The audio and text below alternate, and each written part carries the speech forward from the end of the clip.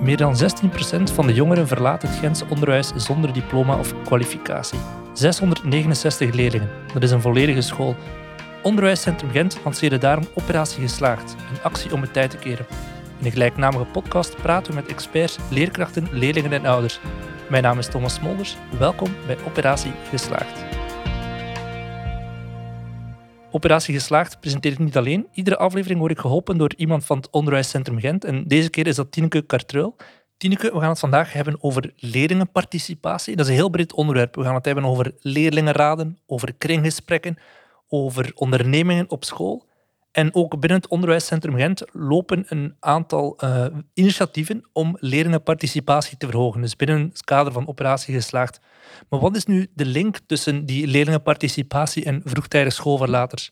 Wel, als je jongeren een stem geeft, als je hen inspraak geeft, laat mee beslissen, dan geef je hen meer autonomie. En dat creëert bij hen ook een gevoel van betrokkenheid, meer verbondenheid bij de school, bij je klas. En aldoende krijgen ze ook verschillende competenties die ze kunnen leren, zoals luisteren, je mening uiten, discussiëren, afspraken opvolgen. En dus die drie, autonomie, betrokkenheid, competenties, ja, dat zorgt voor een beter welbevinden op school. Dus door leerlingenparticipatie creëer je eigenlijk een buffer tegen vroegtijdige schooluitval, omdat je eigenlijk een motiverende leer- en leefomgeving creëert. Ja. We zijn er niet alleen vandaag, er zijn nog twee andere mensen aan de tafel. Thomas de Klerk, jij geeft les op Richtpunt Campus Gent Henlikai. En Conchita Belay, jij geeft les op de Vriendin Middenschool. Welkom. Wat verstaan jullie onder die leerlingenparticipatie? Ik ga misschien beginnen met Conchita. Zoals Tina al zei, leerlingparticipatie gaat in de eerste plaats over de inspraak die leerlingen krijgen. Dus het recht dat wij hen geven om mee te beslissen, en dat mag voor mij persoonlijk redelijk ruim gaan. Zij mogen auteur zijn van hun eigen leerproces, zij mogen meebeslissen in de klas over wat zij doen. Zoveel mogelijk. Wij zijn de professionals die hen wel in de goede richting gaan wijzen. Ja. Denk ik. Thomas? Ja, ik sluit daar zeker bij aan. Ik vind dat leerlingenparticipatie is eigenlijk echt leerlingen hun leerproces in eigen handen laten nemen en zelf beslissingen leren maken, zodat ze zelf ook meer het nut inzien van waarom ze in de les aanwezig zijn, waarom ze in de school aanwezig zijn en hoe dat die leerstof gaat verwerkt worden en zo. Ja. Conchita, we kunnen straks misschien hebben over die leerlingenparticipatie buiten de traditionele lessen, maar misschien eerst eens focussen op de les zelf. Hoe doe jij dat? Betrek je bijvoorbeeld leerlingen bij het beslissen over de lesinhoud? Wij zijn een Freinet-school, dus ik start de meeste lessen met mijn collega, want ik sta in co-teaching, met een kring. Wat bedoel je met zo'n kring? Dan bedoel ik dat wij letterlijk in een kring zitten. En dat is heel belangrijk, omdat een kring heeft geen begin en geen einde. Iedereen is daar gelijk in. En dat is essentieel in dat proces. En dan doen wij verschillende zaken in die kring. Bijvoorbeeld, we geven in 1 woord, mogen leerlingen zeggen, hoe voel ik mij op dit moment? Maar ook kleine lesinhouden, zoals een nieuwsje. Iedereen doet dat met een beurtrol. Als een nieuwsje wordt gegeven en we zien dat leerlingen daar een enorme interesse in hebben, dat leeft in die groep op dat moment, dan durven wij afwijken van ons geëikte pad of van het weekplan en dan merken we van hier moeten we dieper op ingaan. Dan is het uitgesproken moment om aan kinderen onderzoeksvragen te laten stellen en dat thema dan te gaan behandelen in de klas. Ja. En zijn er naast die kring nog andere zaken die je doet? Ja, de klasregels, dat lijkt mij essentieel. Elk jaar zijn er nieuwe klasregels, omdat het is een nieuwe groep en zij beslissen wat zij nodig hebben om in die groep te kunnen leven, te kunnen zijn, te kunnen leren. En dat is soms heel tegenstrijdig. Ik herinner mij, vorig jaar was er een jongen die vroeg, ik wil recht op stilte. Dat is belangrijk voor mij om te kunnen concentreren. Dat lijkt ons allemaal evident. Maar daar diametraal tegenover was er een kind dat zei, ja, maar ik wil recht op lawaai. En hoe ga je daar dan mee om als leerkracht? Dan gaan wij met de groep in gesprek en zoeken wij naar oplossingen van hoe kunnen we dat hier organiseren in de klas, dat iedereen dat kan. En dat betekent dat je ook buiten de muren van je klas gaat denken. Dus dan is de gang bijvoorbeeld een oplossing. Niet als straf, maar gewoon als werkplek voor sommigen. Of stiltetelefoons. Er zijn altijd wel oplossingen. Ja. We hebben de kring, we hebben de klasregels. Thomas, heb jij voorbeelden van hoe je leerlingen die vrijheid geeft? Ja, ik vind dat dat binnen verschillende aspecten wel past van het leerproces. Bij mij begint dat eigenlijk al bij de leerinhouden. Ik moet me natuurlijk houden aan het leerplan. Dat is soms al redelijk strikt en er is weinig ruimte voor eigen creativiteit binnen sommige leerplannen. Maar dan probeer ik daar toch flexibel mee om te gaan en de leerlingen soms zelf een keer een leerinhoud te laten kiezen binnen een bepaald vak. Bijvoorbeeld in economie. Wat wil je nu van praktische kennis voor in je leven later? Wat wil je zeker nog bijleren? En als er daar dan wat minder ruimte voor is, laat ik soms de volgorde kiezen van de leerinhouden. Geef ik een overzicht van de lijst van kijk, dit is alles wat we dit schooljaar gaan zien. Wat willen jullie nu eerste keer gaan doen? Misschien kiezen ze dan eerst de saaiere dingen om er al van af te zijn. Of kiezen ze net eerst hetgene wat ze het meest interessant vinden. En zo krijgen ze toch meer de verantwoordelijkheid en voelen ze zich toch meer betrokken bij het leren. Conchita, je hebt net gezegd, het is niet altijd makkelijk. Er zijn altijd conflicterende belangen in een groep, maar het is ook niet altijd makkelijk om alle leerlingen aan bod te laten komen. Je hebt misschien leerlingen die wat stiller zijn dan de anderen. Hoe zorg je ervoor dat een beslissing gedragen wordt door de hele groep? Dat zijn 2 dingen. Hè.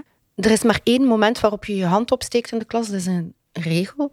Dat is als jij een vraag hebt. Het is een signaal aan ons van, ik heb een vraag, mag ik even tussenkomen? En niet als vorm om antwoord te geven. Dus dan gebruiken wij zo van die lollystokjes met namen op. En wij trekken gewoon constante namen. We steken die ook terug en we vragen die opnieuw. Waarom is dat belangrijk? Wij hebben heel veel kinderen in de klas die een niet zo positief parcours hebben afgelegd in het lager. Ik geef les in de B-stroom, dus ze zijn niet geslaagd in het lager onderwijs komen in 1B. En het is essentieel om hen vertrouwen te geven om te durven praten in een groep. En daarom zetten wij heel hard in op van bij het begin in september om iedereen bijna verplicht te doen praten. En dat werkt eigenlijk relatief goed. Als het gaat over beslissingen nemen, gebruiken wij de democratische duimpjes. Okay. Dat is letterlijk een beetje zoals beeld u de keizer in, zo duim omhoog of duim naar beneden, zonder woorden. In de kring, als er iets moet beslist worden over wie is gespreksleider, wie neemt die taak op, maar ook over andere dingen. Degene die de duim naar beneden houdt, is degene die met een alternatief moet komen.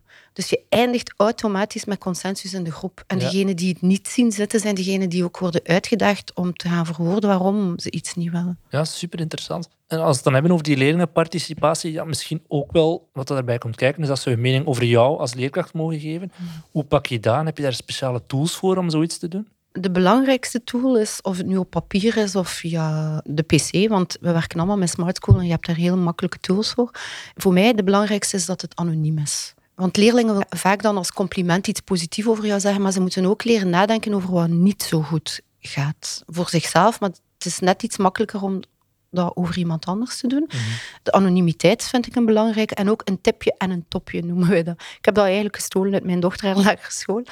Waarbij dat je zowel iets positief als iets negatief leert verwoorden. Vind ik wel een belangrijk. En dat is best wel moeilijk voor hen om dat te doen. Het is veel makkelijker om iets positiefs over iemand te vertellen dan iets negatiefs. Ja. Thomas, jij bent naast leerkracht ook projectcoördinator van Speed You Up. Wat moeten we ons daarbij voorstellen?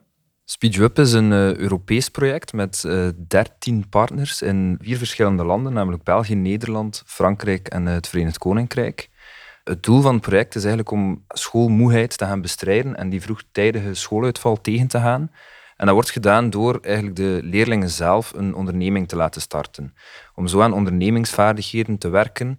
Ze mogen alles zelf in eigen handen nemen, dus ze kiezen zelf eigenlijk een businessidee, ze gaan zelf een ondernemingsplan opstellen. De leerlingen zijn volledig verantwoordelijk voor het eigen proces. Ik ben letterlijk alleen maar de coach. Ik probeer alles een beetje te sturen, goede leiden. Ook ik word dan begeleid door de leading partner hier in Gent, Artevelde Hogeschool. En zo gaan de leerlingen eigenlijk echt volledig zelf aan de slag om een winkel uit te bouwen of een eigen klein bedrijf. In ons geval is dat een tweedehands kledingwinkel. Het is eigenlijk de bedoeling dat we dus aan een lage prijs in een buurt van onze school kleding gaan verkopen in combinatie met gebak, koffie. Om zo eigenlijk een beetje mensen samen te brengen ook en een ontmoetingsplaats te maken van onze winkel.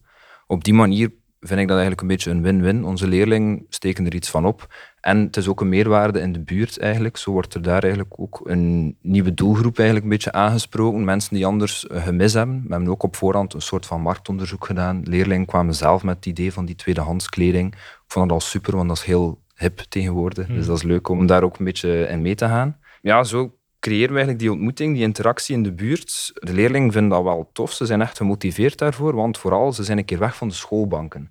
We hebben 2 klassen in de richting kantoor die daarin meedoen. En kantoor is een redelijk theoretische richting. Dus ze zijn blij om dan een keer echt weg van school te gaan in een andere buurt. Bij ons is dat aan de watersportbaan.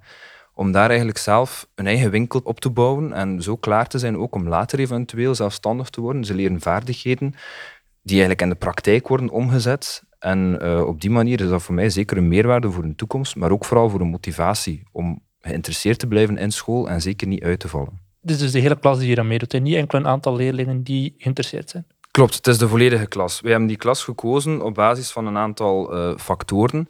Dus de factoren die risico geven op vroegtijdige schooluitval. Er zijn daar heel veel verschillende zaken in. Zo hebben we die klas bepaald dat ze eigenlijk wel risico lopen om hun school niet af te maken. De volledige klas neemt eraan deel. Dat is ook belangrijk, omdat iedereen dan evenveel verantwoordelijkheid krijgt. Iedereen krijgt eigenlijk een aparte rol, gebaseerd op hun talenten.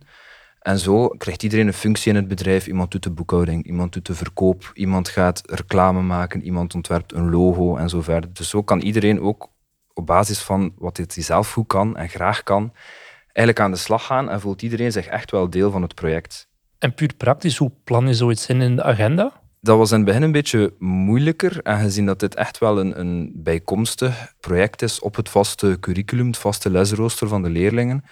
Maar zo hebben we eigenlijk geprobeerd om dat in verschillende andere vakken te gaan inpassen. Er zijn vakken zoals boekhouden, PHV, economie, Frans, waarin dat we aan de slag zijn gegaan voor het project. Bijvoorbeeld met die Franse projectpartners hebben we dan een beetje communicatie opgestart, uitwisseling, een keer een Zoom-vergadering om een keer te zien hoe dat ze dat daar aanpakken. Dus voor uw Franse kennis is dat al een heel praktische toepassing, vind ik bijvoorbeeld. Ook boekhouding kan perfect worden toegepast op ons bedrijf. Hoe gaan we de inventaris opmaken enzovoort. Hetzelfde voor andere vakken, zoals PHV, gaan we dan daar ook een keer aan de slag om die kleren te gaan verzamelen, contacten te leggen met mensen en zo. Dus zo komen er wel veel verschillende vakken aan bod. En is het leuk dat het ook telkens in een andere les valt. Het is geen zomaar een les SpeedUp van kijk, het is weer tijd voor SpeedUp. Nee, we gaan in bepaalde vakken een keer gaan werken aan het project. Zo zien ze ook meer het praktische nut in van een bepaald vak. Ja. En merk je het verschil bij de leerlingen? Ik persoonlijk wel. We hebben daar nog geen harde cijfers of statistieken van natuurlijk. Maar ik zie wel echt een verschil in motivatie bij de leerlingen. Echt die intrinsieke motivatie is toegenomen. Er zijn ook minder afwezigheden, minder spijbelaars bij ons. Dus op dat vlak is dat wel al een positieve vooruitgang. Laten we hopen dat dat ook zich verder trekt naar een verminderde schooluitval. Maar als ik gewoon informeel praat met de leerling, merk ik wel echt een verschil in motivatie. Ze zijn enthousiast voor het project, ze zijn trots op hun verwezenlijking enzovoort. En zo zie je toch dat zoiets wel echt een verschil kan maken voor de leerling. Ja, absoluut. En je zit er net, het is een Europees project. Jullie hebben er ook een beetje budget voor gekregen. Wat kunnen scholen zonder zo'n budget doen dat toch een beetje dat effect kan creëren? Ik ben sowieso zelf voorstander van het projectmatig werken. Dus zoals ik daarnet zei, eigenlijk een overkoepelend project gaan integreren in verschillende vakken. Dat denk ik dat ook haalbaar is met minder budget of misschien zelf geen budget. Voor de rest gaat Artevelde Hogeschool, onze leading partner, alle modules van SpeedUp ook online zetten. Dus op de website speedup.org wordt alle kennis, alle tools dat zij uitgewerkt hebben, gedeeld. Dus er is echt een vast traject, een soort stappenplan voor SpeeduP. Dat begint dan met een idee uitwerken, dat begint met een buurtonderzoek, dan hoe ga je de mensen bereiken, hoe ga je gaan verkopen, hoe ga je reflecteren. Al die dingen komen aan bod. En er komen letterlijk op die sites zaken dat je kan gaan integreren in je les. Dus echt lesvormen, een volledig lessenplan van hoe gaan we nu een buurtonderzoek organiseren bijvoorbeeld. Dus dat wordt gedeeld. Scholen kunnen daar zelf mee aan de slag gaan. Voor de rest zou ik aanraden, mini-ondernemingen bestaan al veel op school, om dat ook misschien een beetje anders te gaan aanpakken en meer op deze manier te gaan doen. En ook vooral in andere richtingen te integreren. Het is bij ons in kantoor, dat is BSO. Die worden vaak dan vergeten als het over een mini-onderneming gaat. Dan gaat het dan vaker over richtingen handel enzovoort. Maar ook die praktijkrichting, zoals kantoor, verdienen eigenlijk om zelf een keer aan de slag te gaan en zelf de kans te krijgen om die ondernemingsvaardigheden te krijgen. Dus ook die BSO-leerlingen actiever aan het werk zetten is wel een tip dat ik zou meegeven aan andere scholen. Tineke? Wat we ook zien in onderzoek is dat je op BSO- en TSO-scholen dat er heel vaak leerlingenparticipatie wordt ingebracht door extracurriculaire activiteiten. Dus activiteiten waar de jongeren ofwel kunnen zeggen wat ze graag zouden willen, ofwel ze samen mee gaan organiseren.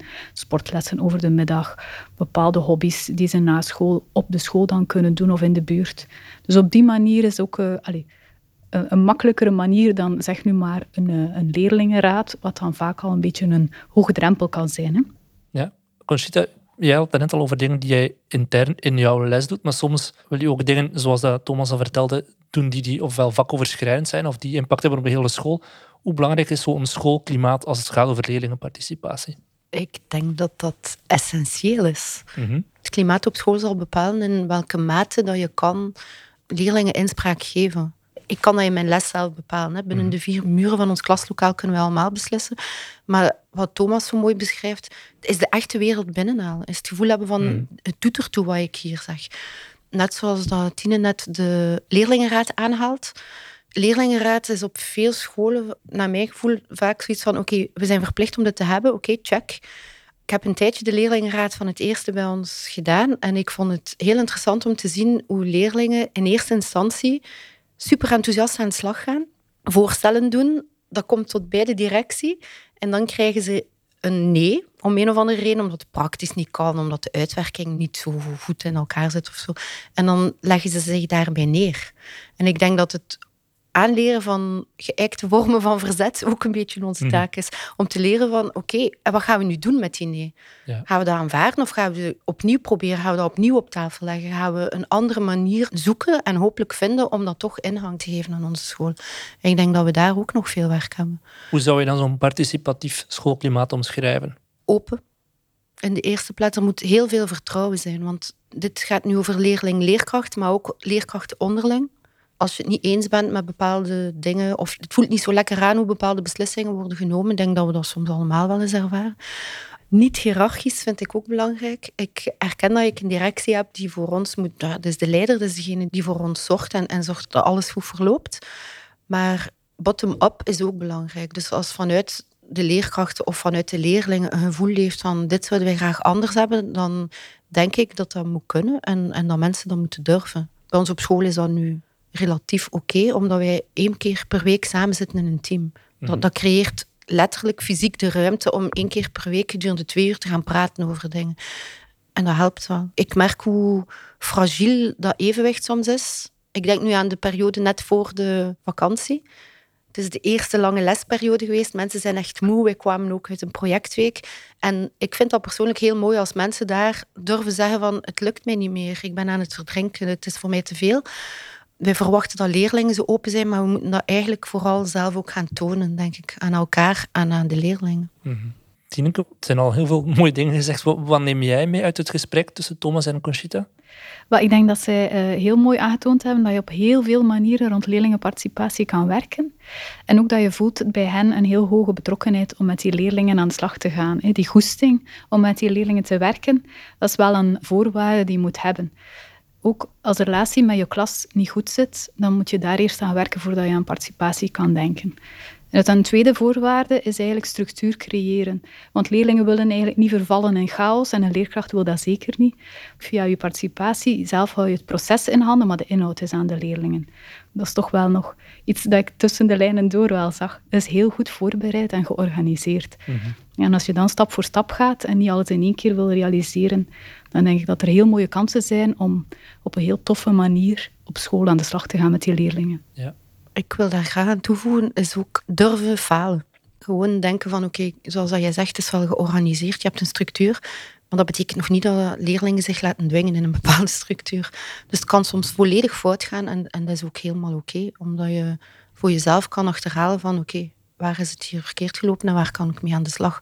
Omgekeerd, als het over participatie van leerlingen gaat, niet elk kind heeft elke dag zin om te leren. Ik denk dan aan mijn baaldagtruc. Oké, leg uit. Bij de start van het schooljaar, elke leerling heeft recht op 1 baaldag. Dat betekent, dit is een dag waarop zij mogen zeggen tegen mij, ik heb vandaag geen zin, laat mij mijn rust. Ik heb er geen zin in, ik wil het ook niet uitleggen.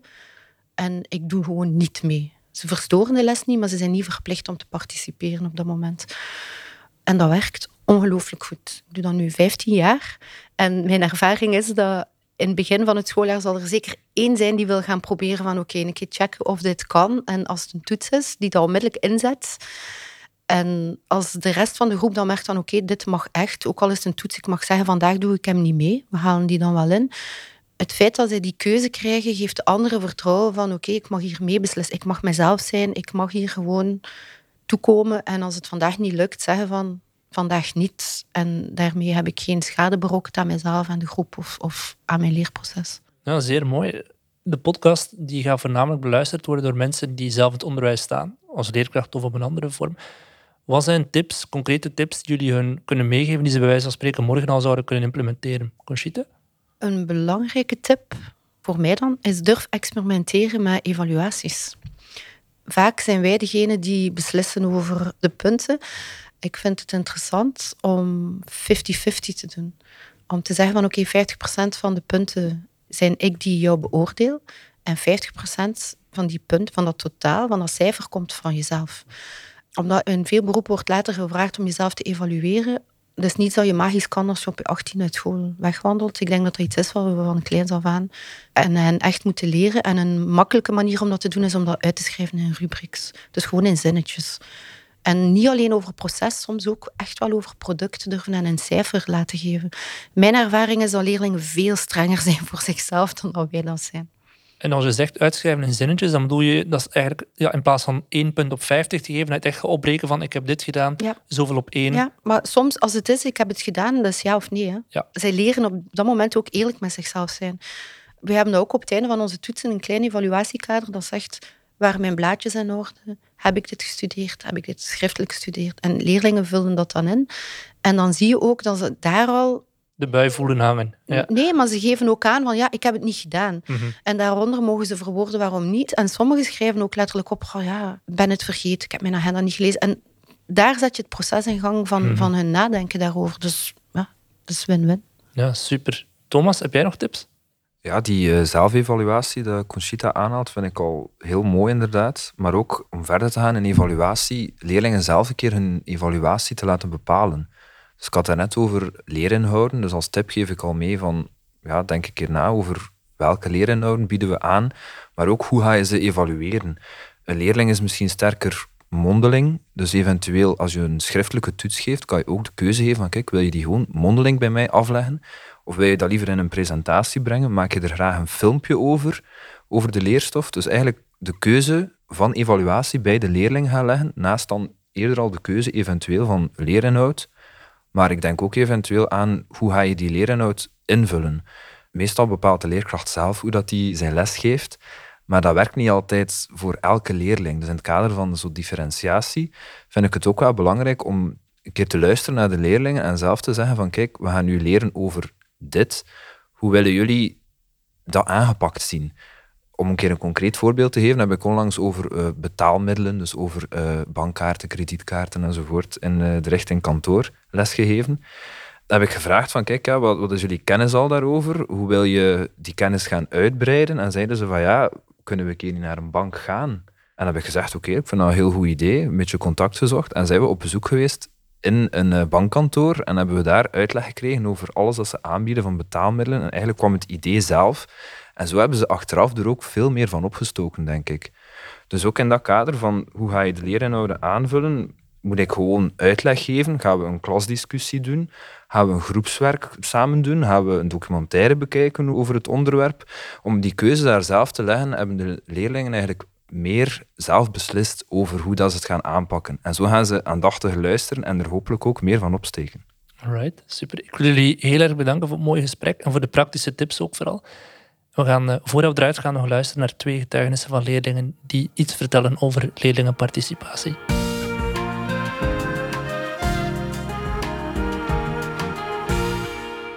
Shakira en Sven, jullie zijn alle 2 leerling op Duo Gent.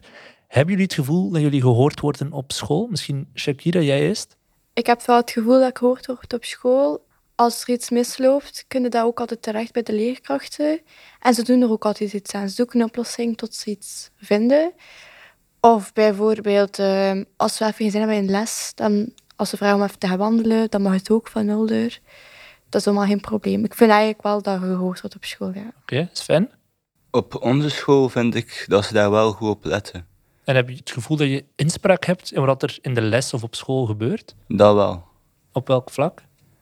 Als we zeggen, we zijn geïnteresseerd in dat onderwerp, dan gaan ze wel kijken voor daar een oefening over te maken of iets ermee te doen om ons toch de motivatie te geven om echt mee te doen en onze mening te zeggen en actief mee te doen in de les. Mm-hmm. Heb je hetzelfde gevoel, Shakira? Ja, ook als je even geen zin hebt, dan stoppen ze ook even, nemen we 5 minuten pauze en dan gaan we gewoon weer door. Mm-hmm. Zodat het beter is voor ons ook, ja. En durven jullie je leerkrachten aanspreken? ja, ik ben daar nooit goed bang voor of zo. Ik zie wel bij sommige leerlingen dat moeilijk gaat. Dat ze zo wat gesloten zijn. Mhm. Ja, misschien was het niet goed in de klas, ik weet dat ook niet. Maar bij mij wel, als het mij niet aanstaat, zeg ik het ook gewoon direct. Ja. Durf jij feedback geven aan de leerkracht van de manier waarop dat hij of zij les geeft, bijvoorbeeld? Ja, als ik vind dat er les niet goed is, dan zeg ik het ook gewoon op een beleefde manier. En dan past het ook een beetje aan, maar niet zo eigenlijk. Ja. Heb jij hetzelfde, Sven? Sommige leerkrachten hebben zo de neiging om eentonig te spreken. Mhm. En ik zeg dan ook gewoon meestal van ja, probeer wat pit in te steken of probeer interactieve dingen te doen. En ik vind wel dat ze daarnaar luisteren. Ja. Want het is niet waard om een leerling te verplichten in een les als je hem niet de motivatie geeft om echt aandacht te geven. En daar vind ik wel dat ze goed aan bezig zijn. Ja. Heeft jullie school ook een leerlingenraad? Of heb je daar geen idee van? We hebben geen leerlingenraad, nee. Nee. En als je iets zou willen veranderen op school, hoe zou je dat dan aanpakken? Stel dat je wilt, ik zeg maar iets kortere lesuren hebben of zo. Hoe zou je dat dan zelf willen aanpakken? En wel, zou ik dat samen met mijn leerkracht bespreken. Dat we zoiets in teamwork doen. Mhm. En zo, als we dan alle ideeën een beetje opgeschreven van iedereen. En zo net de directie daarvoor gaan leggen. Ja. Heb je een goede band met de directie? Of is dat een... Ja. Ik heb een zeer goede band met haar. Ze is zeer open. Je zou niet zeggen dat ze een directie is. Oké. Bij sommige scholen zie je dat wel, dat ze een directie is, het is streng en niet veel praten, niet in de les komen. Zij komt elke dag wel een keer langs om een praatjes te slaan ook, hoe dat gaat met u. En ja. Ja. Sven, zijn er bij jullie op school dingen die door leerlingen zelf georganiseerd worden? Ik vind van wel, want als wij bijvoorbeeld een uitstap willen doen of zo, dan bespreken we dat eerst in de klas zelf en dan maken wij een plan op, bijvoorbeeld op een smart school bericht, iedereen ondertekent of een ondergetekende brief door heel de klas. En dan sturen wij dat naar onze directeur, naar onze leerlingbegeleider, om te kijken of dat mogelijk is. Oké. Gaan jullie graag naar school? Misschien als laatste vraag. Nu dat ik deeltijds doe wel. Want mijn laatste 2 jaar dat ik naar het voltijds ben geweest, had ik slechte leerkrachten. In mijn praktijkles moest ik soms uren zoeken naar mijn praktijkleerkracht. Ik zit nu in mijn diplomajaar en moest ik niet naar deeltijds geweest zijn, dan was dat niet gelukt. Ja. Het is tof dat je alsnog die motivatie gevonden hebt. Shakira, ga jij graag naar school? Ik ga voltijds was het niet. Ik ben veel gepest geweest, uitgesloten. En ik kon mezelf niet zijn. Ik ben naar deeltijds dan gegaan en ik kan mezelf zijn wie dat ik ben. Je wordt niet uitgesloten. Je wordt door iedereen goed ontvangen. Like Sven was mijn eerste vriend op school. En het was ook zo direct van, je ziet direct het verschil. En daardoor ga ik heel graag naar school. Mijn motivatie was er weer. Ja, ik ga heel graag naar school nu. Ja. Dat is heel fijn om te horen. Heel erg bedankt voor jullie getuigenis. Graag gedaan. Merci. Ja.